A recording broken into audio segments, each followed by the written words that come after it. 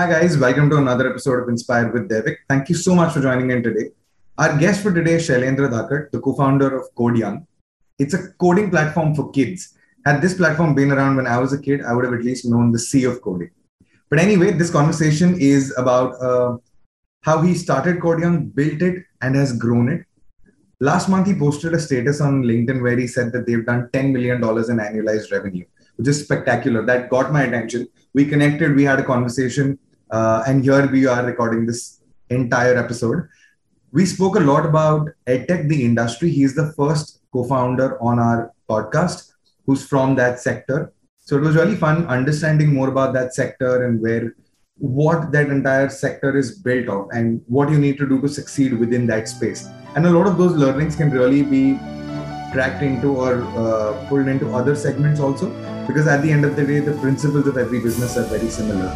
So hope you have a fun time listening to this conversation. And right, let's head on to the episode then.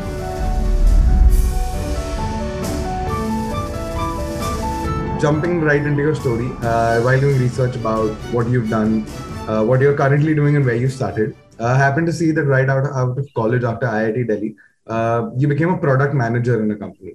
So, and that was also an educational, I don't know whether they can call it an ed tech, but it was education based. So first question to you is right out of engineering, usually people don't go for an educational, I would say job direction. That is not a direction which someone chooses. So just wanted to understand what was your thinking right out of college and why did you get into this field? Sure. Yeah. So, see, when I graduated, so I come from Gwalior, and getting into IT was always my dream. But once I came here, once I joined IIT Delhi, I really started exploring a lot. So while I was in my first year and second year, I got very much involved in some social services projects, and I was just exploring around. So I just realized that there's so much to explore. And somehow my years at IIT shaped my thinking that I would like to do something which holds a meaning for me, because that's when I observed that I feel most driven, and that's why I just wanted to get into something which I can connect to some higher meaning. And education is definitely, as I've seen it changing so many people's life and even my life. So I just wanted to do something either in education or something which holds some higher meaning for me at least. Absolutely. That's very interesting to have that self-awareness. And I feel that is a very important skill as a founder also of any company, because unless and until you're self-aware, you can't push yourself on days when you don't want to continue doing what you're doing because you believe in a greater purpose. Only then can you push. So then you started working here as a product manager. So if you can just help me understand what a product manager actually means, because there are a lot of, I would say, memes or stuff which you see nowadays on LinkedIn and various other platforms where people are trying to club everything into a product manager. So if you can give me your understanding of what a product manager role is actually. Yeah, you're right. It's a fairly new role. I think it came up early 2000s. When it started emerging that we can have someone called product manager. What I understand from product manager is that for any business, you either have a service to offer or a product to offer, and then you have distribution channels. And to move through, really accelerate these distribution channels, you run marketing so that there's an intrinsic demand, and distribution channels make this service or product available. Now, there are people in marketing who generate this demand. There are people who are in operations who manage these distribution channels. And a product manager is someone who takes some part of a product, that this is something that I'll make sure that when it will go through the distribution channels and will finally reach the customer will just love it and would want to have it again and would like to share it with others. That's what I feel. That's what I understand from the product manager. It's actually a bridge between the distribution and the operations, both the ends. Exactly. I think that then there are creators who actually code or create this product. So it's just I and they sometimes don't have the visibility of the distribution on the final user, because they can't have. They are specialized in what they do, and that's where product manager comes, who really grasps everything, like what's our distribution channels, what's that the customers want, and then give it back to the creators who actually code this product or service. So that's and about that, taking full ownership of that. It's just not like a research role where you just research and just communicate. You actually take the ownership that if it goes, if it becomes successful, I am the one who takes credit, and if it fails, I'm the one who takes the blame. Absolutely. Just like a CEO of a. It's well said there is a mini CEO role. Yeah, exactly. I think the more you explained what product manager as a role is, it's sort of like an intrapreneur, like an entrepreneur within the company who's like running his entire unit on his own. So that's something that you started with. So what was your role over there, and what is it that you were working on during that stint? Yeah. So at that time, I was in actually, I just joined. So there was a lot of training period that was there. There we understood that what the organization is all about. What are the major products? What are the products which are best sellers? How do we distribute them? What is the ultimate feedback that we are getting from the customers? What is that is in pipeline based on the customer feedback or based on the business strategy that is going on? So just understood the stage of multiple products across the company at that time. And then I was sent on the field visit, to all the North region, where I was working with the sales team there and really visiting school and understanding how our product is really impacting kids, and understanding the point of view of schools. How do they think about these things? And that was my time. I left it very early because of some reasons. I left next graduation quite early, and because at that time I understood a lot of things, and I made a career switch. So when I was going from college, I had this idea that okay, something has to connect to the higher purpose. But after that, I also understood one thing, that I really don't know how business work.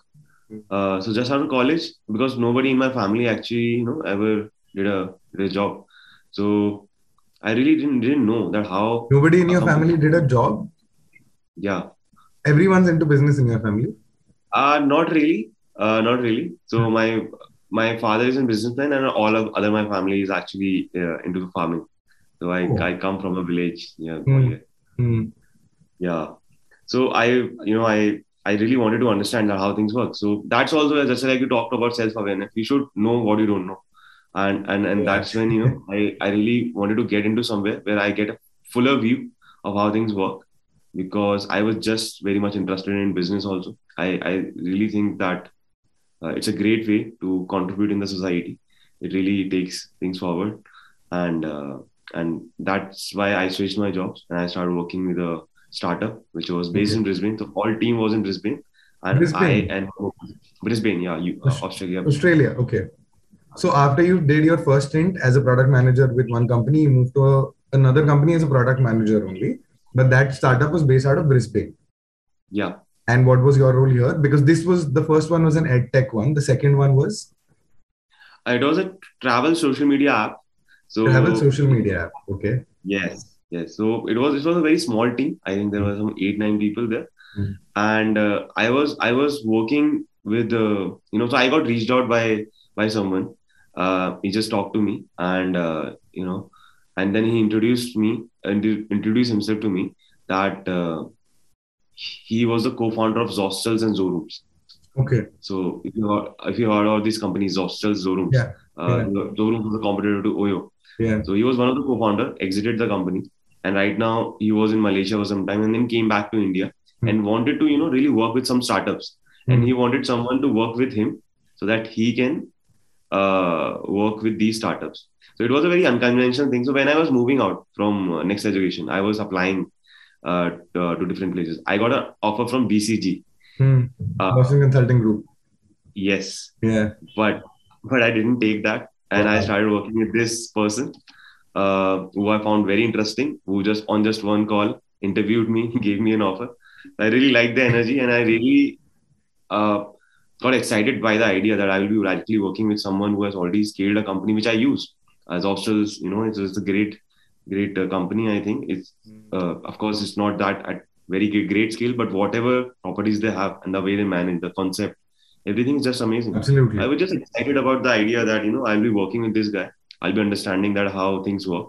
I And think his first, first is that I would just like to interrupt there just to make one point that you need a lot of guts when you come out of college to say no to Boston Consulting BCG job offer, which probably you had multiple rounds of interviews to go through, as opposed to that cut to you get onto a call with a friend who interviews you on the phone and then gives you an offer over one call, and then you just immediately move to that. So I think that in itself expresses your risk taking ability from the very start. But yes, please go on. yeah, no, you are totally right. It was quite a good, like, quite a move, which really, I had to explain to a lot of people. But I think I had a certain clarity also. What did I want? And that clarity often, a lot of time in business also we do a lot of things which people think are very risky, but Yeah. we really try to reach to a point of clarity where it do not feel risky at all. So Mm. at that time, I just wanted to, really get in this idea, and I Mm. started working with it. The first client of his was Travalo. Uh, it was a travel social media app.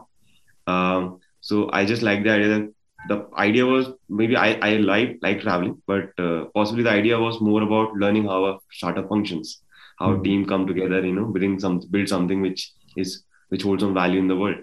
And that was my next 1.5 years. And I think I went through the steepest learning curve possible in this 1.5 years.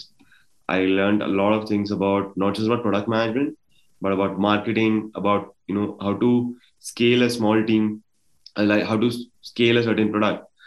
Uh, Other than that, also that the kind of team it was, I was allowed to do whatever is required. So I also did hiring for them. So I Mm. learned hiring. I also even coded a small app for them, just Wow. for the sake of fun, for the interns operations. So that was the very good experience where I did almost everything, and also because I was working directly with this person who called me. Um, One thing I got to know, I understand at that time, that business is ultimately very applied common sense. Yeah. If you restrict yourself that, okay, I'll learn this, this is not my domain, that is not my domain, especially early in your years, you will actually harm yourself, really let go of a very big opportunity. So I just don't, today, of course, organization is important, but I ultimately see it's applied common sense that, how Mm. do you get things done in a repeatable manner where everybody knows what they're supposed to do, everybody is clear what they're supposed to do. And then that, that was my next 1.5 years. I think after that, I started Codeyoung Wow. with Rupika. Yeah, I think these 1.5 years which you've spent and the things which you mentioned, like learning how to scale, how to build a team, they are very crucial skills. And I think just having that opportunity, it's a very interesting direction that you took before starting your own company. To be honest with you, like I started Renovations right out of college. I did an Yeah. internship in another company, but then I started right out. There are days where me and my partner, we sit down and we think that probably had we taken some experience in another hyper growing startup or something, like there are two ways, right? Either you start up right out of college or you go the way that you went, like you do something, you be a part of other startups, and then your learning curve, like you said, you had a very steep learning curve. Whereas for us, our learning curve has been over the last 4 years. Yes, it has been steep, but I'd say that any founder who's listening out there has to really evaluate what makes more sense to them. Everyone's journey is different. There is no right or wrong answer. But I'd say that from this side, it feels that probably some experience would have helped us also. Probably what we achieved in 4 years, we could have done in 3 years, saved some time by putting in 1 year anywhere. But that's when you moved out of there and you started Codeyoung. Yeah. And what was the idea? Like you wanted to get into this edtech space? What was the whole concept behind education and starting up in that space? Sure. Sure. So see, when I was working there, and I told you that things started feeling, I started thinking like these things, business in general, or startups, as very much common sense. Like I just Yeah. thought that there's a problem, if you think from the first principles, uh, in a structured manner, you can solve any problem. So it all started. I got very much comfortable in the sense I was working very hard, but also I got a very good idea about how things work for that period of time, that point of time. And I was in a very reflective zone at that time. That getting into IIT from the kind of family I come was always a dream. Yeah. It was that kind of dream that you were almost sure that you won't get in, but somewhere deep down, always you were fighting and you were working towards it, and it happened.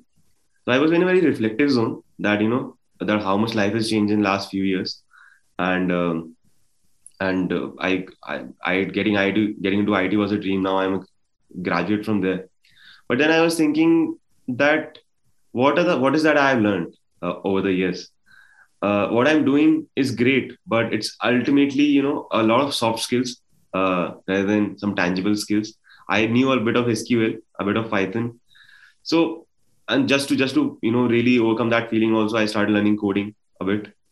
So I started taking up, like, I have to scrape some data just to do some analysis. So I could have asked someone else, but I just learned myself and Yeah. did that. These things felt like magic, Mm. and I found it so much interesting and so much stimulating to your mind that you just uh, mirrors your logic into a code and make it work. Yeah. So I was in that zone, and I was thinking that, okay, I studied for 14 years in school, and then I spent 4 years in college. And today, whatever opportunities I'm getting, I got was mostly because of possibly my soft skills, and second, because of my degree.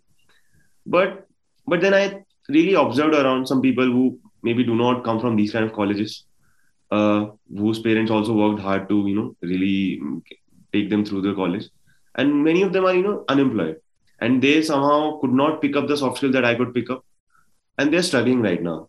Uh, so I started questioning that what's the accountability of education in general. What is that we trying to do in our colleges and our schools. And I was, as I said, from second year onwards, I was very much part of social services in its wing in my college. So I had a lot of interactions with young kids, so energetic, so creative. And there's one more story there that why I was teaching in there's a nearby slum, Munika, in IT campus. I used to go there. I used to teach there with a small group which we formed. So we used to go there every weekend. So there was a kid, very smart, um, and really really interesting to talk. So there was kids from slums, but they were just kids for Yeah. us. We made said that kind of bond. Even today, if I go there, I'm very sure they will remember me and many of the people who used to go there. But one day when I was going to the Munika market, I just saw he was selling something on a basket. I asked, and then he stopped coming to the classes on weekend. I asked him why are you, not coming in class? Why are you doing this? Then he said, see, I have two neighbors. One neighbor studied in school, went to college, uh, and right now doing a 15,000 job full time. The other neighbor never went to school, dropped out of school in class 6, started business. Now he has 3 shops in Unica. Uh, so it got me thinking that because the other person got some of these entrepreneurial hustle, and without even education, we can't say he's not educated. We should say that he's self-educated. Exactly. And so really all these things jumbled up, that what is the meaning of education. And then when I was doing coding, I was just thinking, why you never introduced this to me in school? I had a computer in class 8th onwards, 9th onwards. Why you never introduced this to me? Introduce this to me in school, so that I had so much time that time, no social commitments, so much energy, creativity, Yeah. and I would have loved to show off if Yeah. I would have got an opportunity. And we all are like that in childhood. So why you just don't introduce it as a working hobby, a working skill, not an academic subject, but teach it like a working skill, just like you learn dance, music, and all these things were going on, and we decided that let's just see that how parents react, how kids react if we introduce coding to them. At that time, we did some market research. There were virtually no companies. There was a few companies which were at very young scale, and we just thought it's not happening at the scale it should happen. It should not be a niche, it should be a norm. And that's when we got started. Got amazing response from day one, and we have been growing from customers' love since that day. Wow. So I think that bunch of things, man. First of all, the whole story that you shared with me, there is this different calm vibe about you, which I can sense that you have really gone from, like, as a kid from Gwalior, dreaming of getting into IIT, getting there, and then realizing. I mean, it's just that all of us have these dreams and goals in life, and we are like, okay, what would life be if we get there? And then when we get there, we realize that it's a never-ending cycle, right? And then you get there, and you're like, okay, so now what? Now I got here. Like for you, it was like, okay, getting into IIT. For me also, it was my dream to get into IIT. Fortunately, unfortunately, I didn't make it. I went into symbiosis, the exact opposite of, I would say, education when it comes to IIT, symbiosis, everything. But the whole way where you expressed that you got into IIT, you completed that, and then you were into the self-reflection phase, and completely identifying that, okay, why am I doing what am I doing? How am I doing? So I think that a lot of founders don't know these questions. A, don't know these questions. B, don't know the answers to these questions. Like I was recently asked by someone in my circle a few basic questions like, what do you think are your core strengths? And I was like, okay, if I've really not thought about it, because as a founder, you end up doing a bit of everything, right? And you're like, okay, I'm doing HR, today I'm doing operations, today I'm doing sales, today I'm doing something else. So it's just that every founder should have these basic questions like you had, and you answered. And today, that is why you have that clarity that, okay, there is no distraction. There is like, okay, this is what I'm going to do. This is the journey I've been through. And now I've started Codeyoung. So when you started Codeyoung, I believe it was in December 2019. Yeah, it was somewhere in November. Okay, November, December. And y'all went B2B or y'all went B2C? Like, did y'all go to schools or did y'all go to end users or parents directly? Yeah. So we started with a basic idea that we want this thing to introduce to kids. And first thing that came in my mind is let's go visit some schools. So we visited some schools, did some seminars there. And the response was just amazing by teachers, at that time. Right now, there's a mixed response to this. But at that time, when I shared this idea, everybody was super excited. And even today, there's a good section which is excited. So we visited some schools. We did some seminars. We had a good, fun talking to kids and introducing this, teaching them some lessons. But then we started thinking of the business model, like how do we deliver it? We did some research there, tested multiple things. We were thinking of making some videos, but we thought, possibly there's already a lot of content online, and if kids would have to learn online, they would anyways go and learn, but that's not happening. Yeah. So we just, looked around, talked to the customers. We talked around 200 parents at the time. I made a community. So I, along with Rupika, already made a community from my past experience. It was quite easy for me, of 200, 300 parents. We talked to many of them, and we realized that there's a new trend emerging at that time, even before COVID, which is live classes. Which is? Live classes, like live online classes. Live online classes, okay. Yeah. So that's... And you're talking before COVID? Before COVID. Even before COVID, it was just, picking up very fast. I remember talking to some parents, they say that we moved from Delhi to Bangalore, and my kids still learn from the same music teacher. So these kind of things were coming up. Like, somebody was saying that I take tuition from my school teacher on live classes. So we just realized that this is being quite effective. And I was working all time remote because my team was sitting in Brisbane. So I was also very much comfortable, and I've seen the effectiveness that can come remotely, even before COVID. And that's when we decided... You spotted a pattern early on. Exactly. The whole world caught up. Exactly. And I just thought, just let's give it a try. Let's make a product around this. And we put together a product. We put together a curriculum, exercises, lesson plans. We got some teachers on board, and we just started with a pilot. We were not, from my experience of working in a startup, I was not expecting a positive feedback for 1 year at least. But the pilot itself was so successful, and I was super excited. I just knew from my experience again that making something that people love is extremely difficult. Absolutely. And we got it very early on. And then there was no looking back. I just thought that if customers want it, that's something you can't solve for. If customers don't need a product, you can't solve for that. But if your customers don't want a product, then everything is science. You can solve it. And that's when, we start working on it.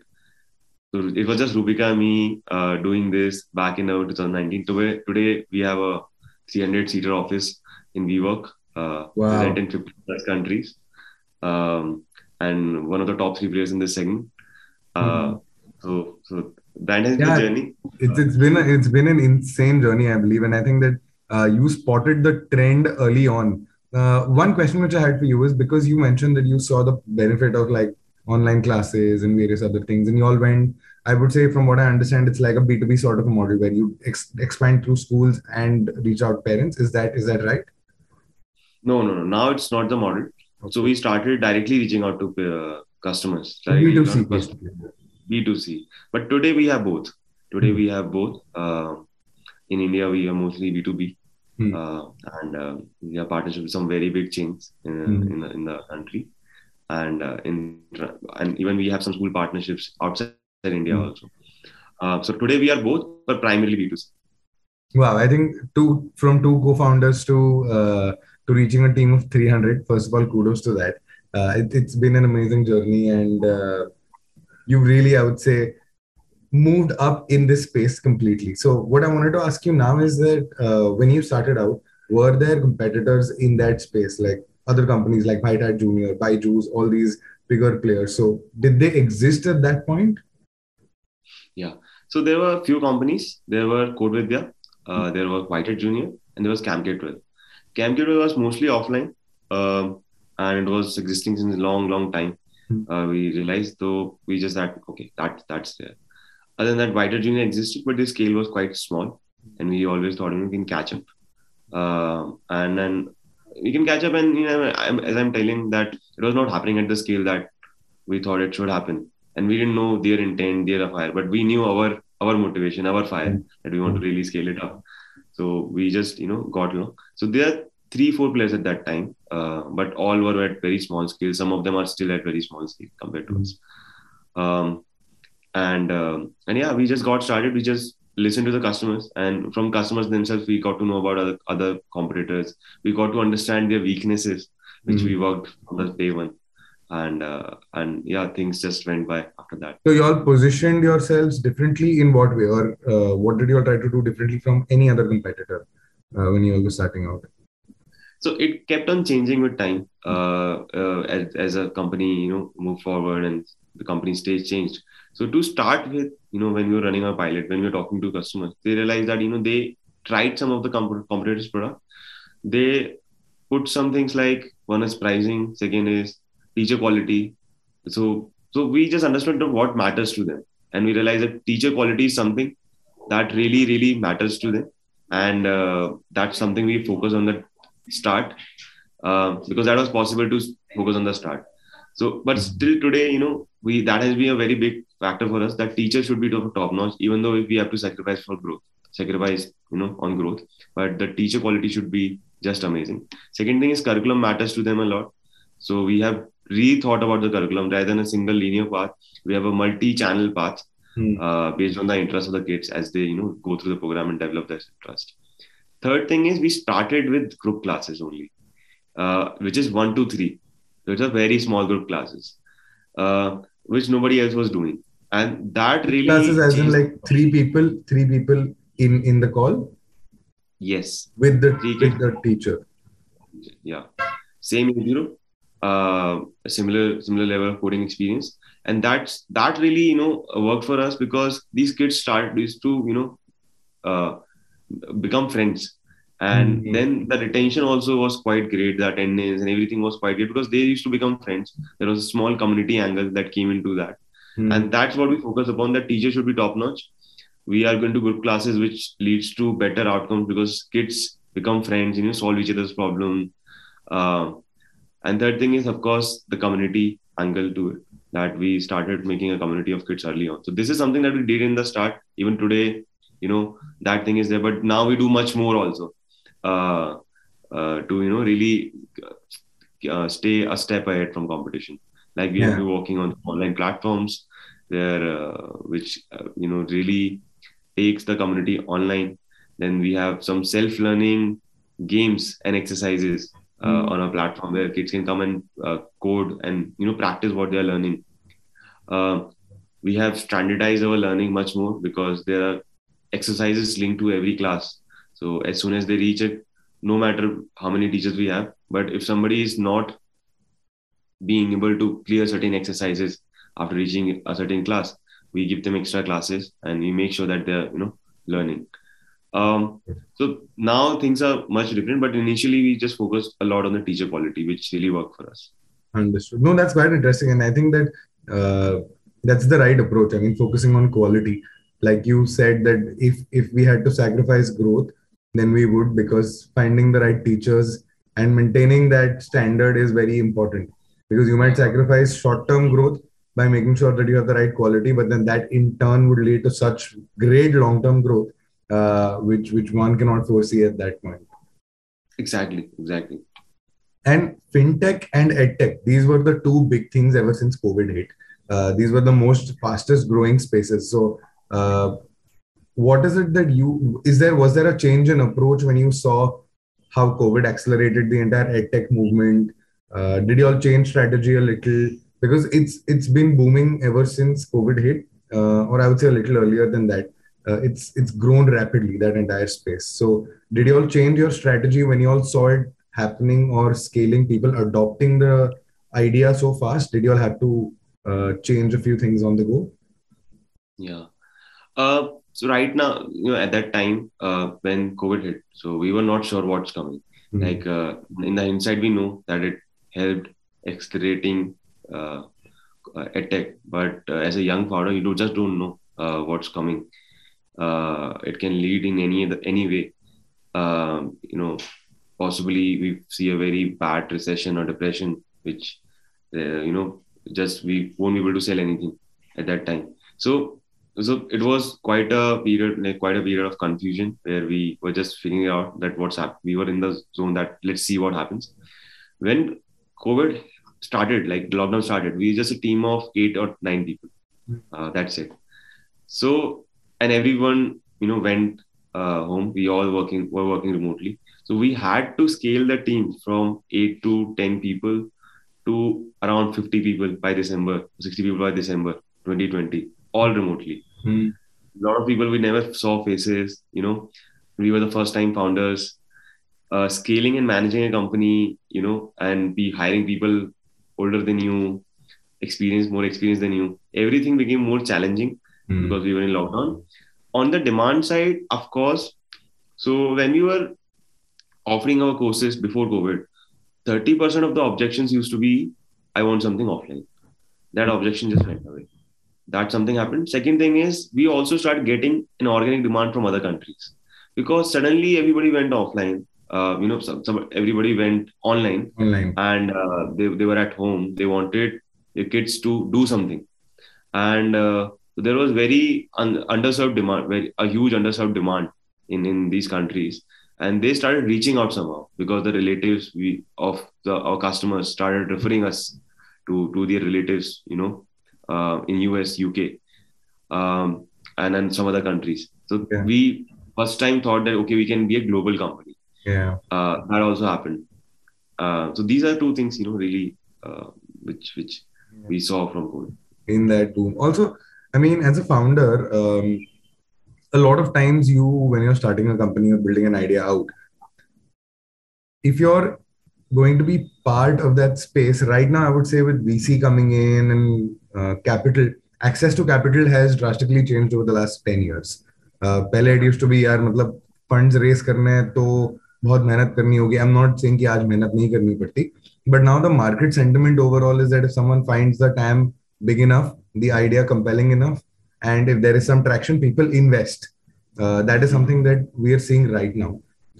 What my question to you is that when you were starting out, there were already two to three players in that space. So it would have been, in startup language, so to say, it would have been another Me Too startup.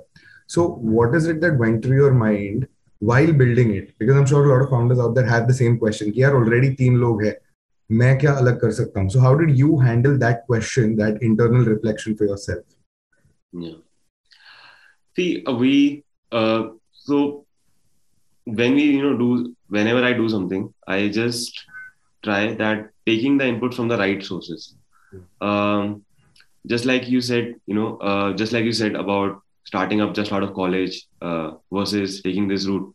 So I had a lot of friends who started just out of college, but that was also kind of peer pressure that, okay, I have to just start out of college. But I never, I just thought that what is true for me. Just like this in business, we went to customers, we showed them what we had, and we just asked them, will you pay for it? And they were happily paying for it. Can we grow this, customer base? We were growing the customer base. And that's what all we knew. There were some other players, but in any industry, when in any kind of segment, there are always 2-3 players. Is not a big channel. It's just that if some startup is really too big, then why to get into that? But that was not the case at all at that time. They were at quite a small scale, and later on, of course, they scaled up quite fast because they were just ready for COVID, and we were not. Uh, but we were always like, the day customers will say we don't want a product, we don't want a company, we'll shut it down. Yeah. But that never happened. That's all it is about. That the day customers, we realize that we are not required, we are not needed by customers, we'll just say, okay, there's no point in going on. But there are always this customer pool. People are moving from other players to us, really sending very nice emails, how much it has impacted their kids. And that's what we are focused upon. And we have been growing since then. Of course, in terms of VC funding, it makes a difference. I'm very sure. In terms of customer and business, it doesn't make difference. But in terms of VC funds, it does make a difference. And we went through that, but we were very confident on our business, and we communicated that, and we landed our funding. It was all inbound. I never, really reached out, but I got reached out by someone, and wow. they So it was inbound inquiries for funding. People reaching out to you. Wow. So that was the time, and we used the funds well. We grew. Today, the company is in such a state that it's cash flow positive. Wow. It's growing on its own, and we are in the process of closing a round. Very soon, there will be a news out. Oh, congratulations on that, man. Also, I think that it's a, like you said, that some companies scaled really fast in this space. It's probably like sort of a, from an outside perspective, like some companies are trying to build a monopoly in the space. Is what we can see. So for you, from your company standpoint, where do you see your company headed? Like, what do you all want to do to break that monopoly, or how do you plan on evening that out? What is your strategy from a long-term point? Sure. See, I always see that you at any point of time, you should be you should have very good clarity on what the situation is, and that clarity tells you what is the next step. And that is what we have believed in. So right now we are growing well in the markets. We are in some of the market, we are in a leading position, and we are working towards that. How can we grow this customer base? How can we retain this customer base?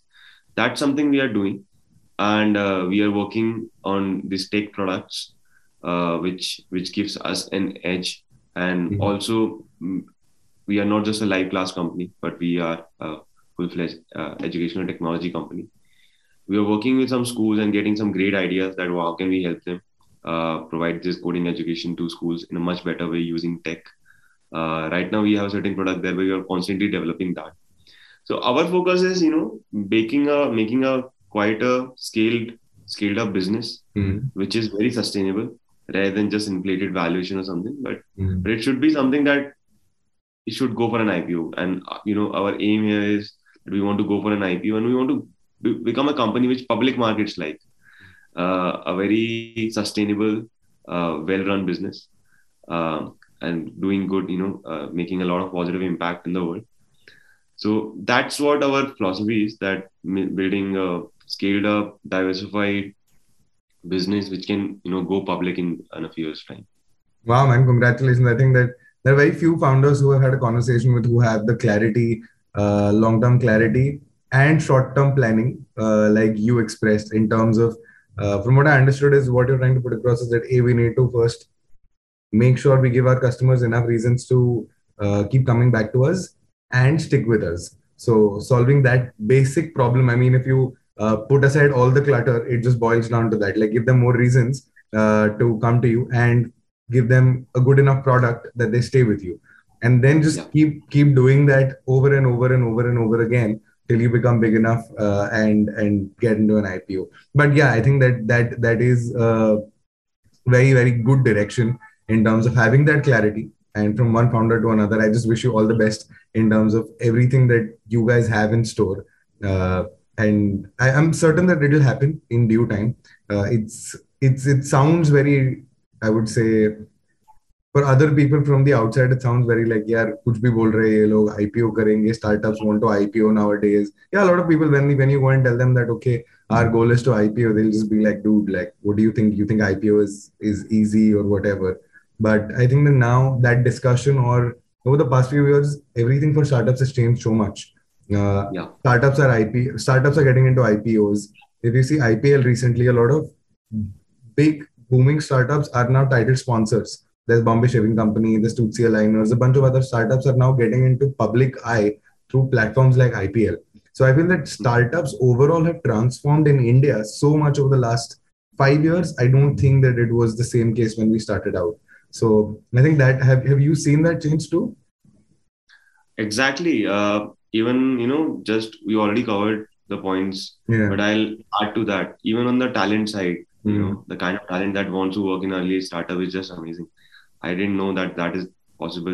Kind of people sometimes show interest in working at Codeyoung. I just feel very humbled that that kind of talent we are being able to attract. And other than that, all the SaaS products that has came in, the kind of services that has came in, everything you want to do, there are always a company which can help you in that. Yeah. So overall, it is going well. The acceptance to startups is really good. So I totally see that change happening on a lot of levels. Yeah, like you said that people nowadays, पहले क्या होता था कि मुझे college से निकल के एक stable job चाहिए किसी बड़ी company में. But now I think if you go back to college students, most of them, or I would say a significant majority, which probably initially was like 1%, 2%, or 5%, is now 20 to 40%, where they would be like, यार मुझे startup join करना है कोई, and I want to be a part of that. So I think that now the discussion of students also in colleges, the sentiment has shifted from looking for a big company or a big, I would say, some big names in the industry. They're like, let's just join a startup. उसमें और सीखने मिलेगा. That is, I think, the main idea that people have. Exactly. Just to add to that, there's a lot of hope that in all these small seeds we are sowing, it will really change the business landscape of the country. Which something will happen. I'm very sure. I feel very happy. There are days, challenging days, so many things, because we're running a company. But I just feel very happy that I'm in India right now and doing this. I wouldn't trade my place, to anything else, like being in US or somewhere. This is the time for India, and I think there's a lot of energy, and I really believe that the landscape is going to totally change in the next 4-5 years. Absolutely. Thank you so much, Shailendra, for this conversation. It was really fun jumping into the entire story of Codeyoung, understanding where it's headed. And I just want to tell you that I wish you all the best in terms of the whole idea of getting to the IPO. If there is any way where we could help or add value, just let us know. And I'd just like to wish you and Rupika and the entire team at Codeyoung all the best. Thank you. Thank you, Davik. Thank you so much, guys, for listening to this episode. It was a really fun episode, and it was our first EdTech guest, which was what got us super excited about this shoot as well. Hope you guys enjoyed and can take inspiration from whatever Shailendra said and understand what are the basic principles of building and running a business in the EdTech space. Now, for next week, we've got a very special guest. Again, it's one of our podcast firsts. We've got a Shark Tank guest coming on our podcast next week. I won't tell you all the name. I won't tell you all the episode. I will just tell you all that it was one beautiful couple which really stole the hearts of all the sharks. and we had the opportunity of speaking to them. We could not speak to both the co-founders, but we had the opportunity of speaking to one of them. And what you all saw on TV was just the tip of the iceberg. In that podcast, in that episode, we have completely dived deep into why they started, what they did to get to Shark Tank, how they aced the Shark Tank episode, how they aced their entire Shark Tank experience, and what life is for them post Shark Tank. So tune in for our next episode within the 2 weeks, and we really hope to receive as much as feedback as we can from all of you guys, because the more feedback you are able to give us, the better the better content we will be able to put out. So thank you so much, guys, for tuning in, and hope to see you next time soon.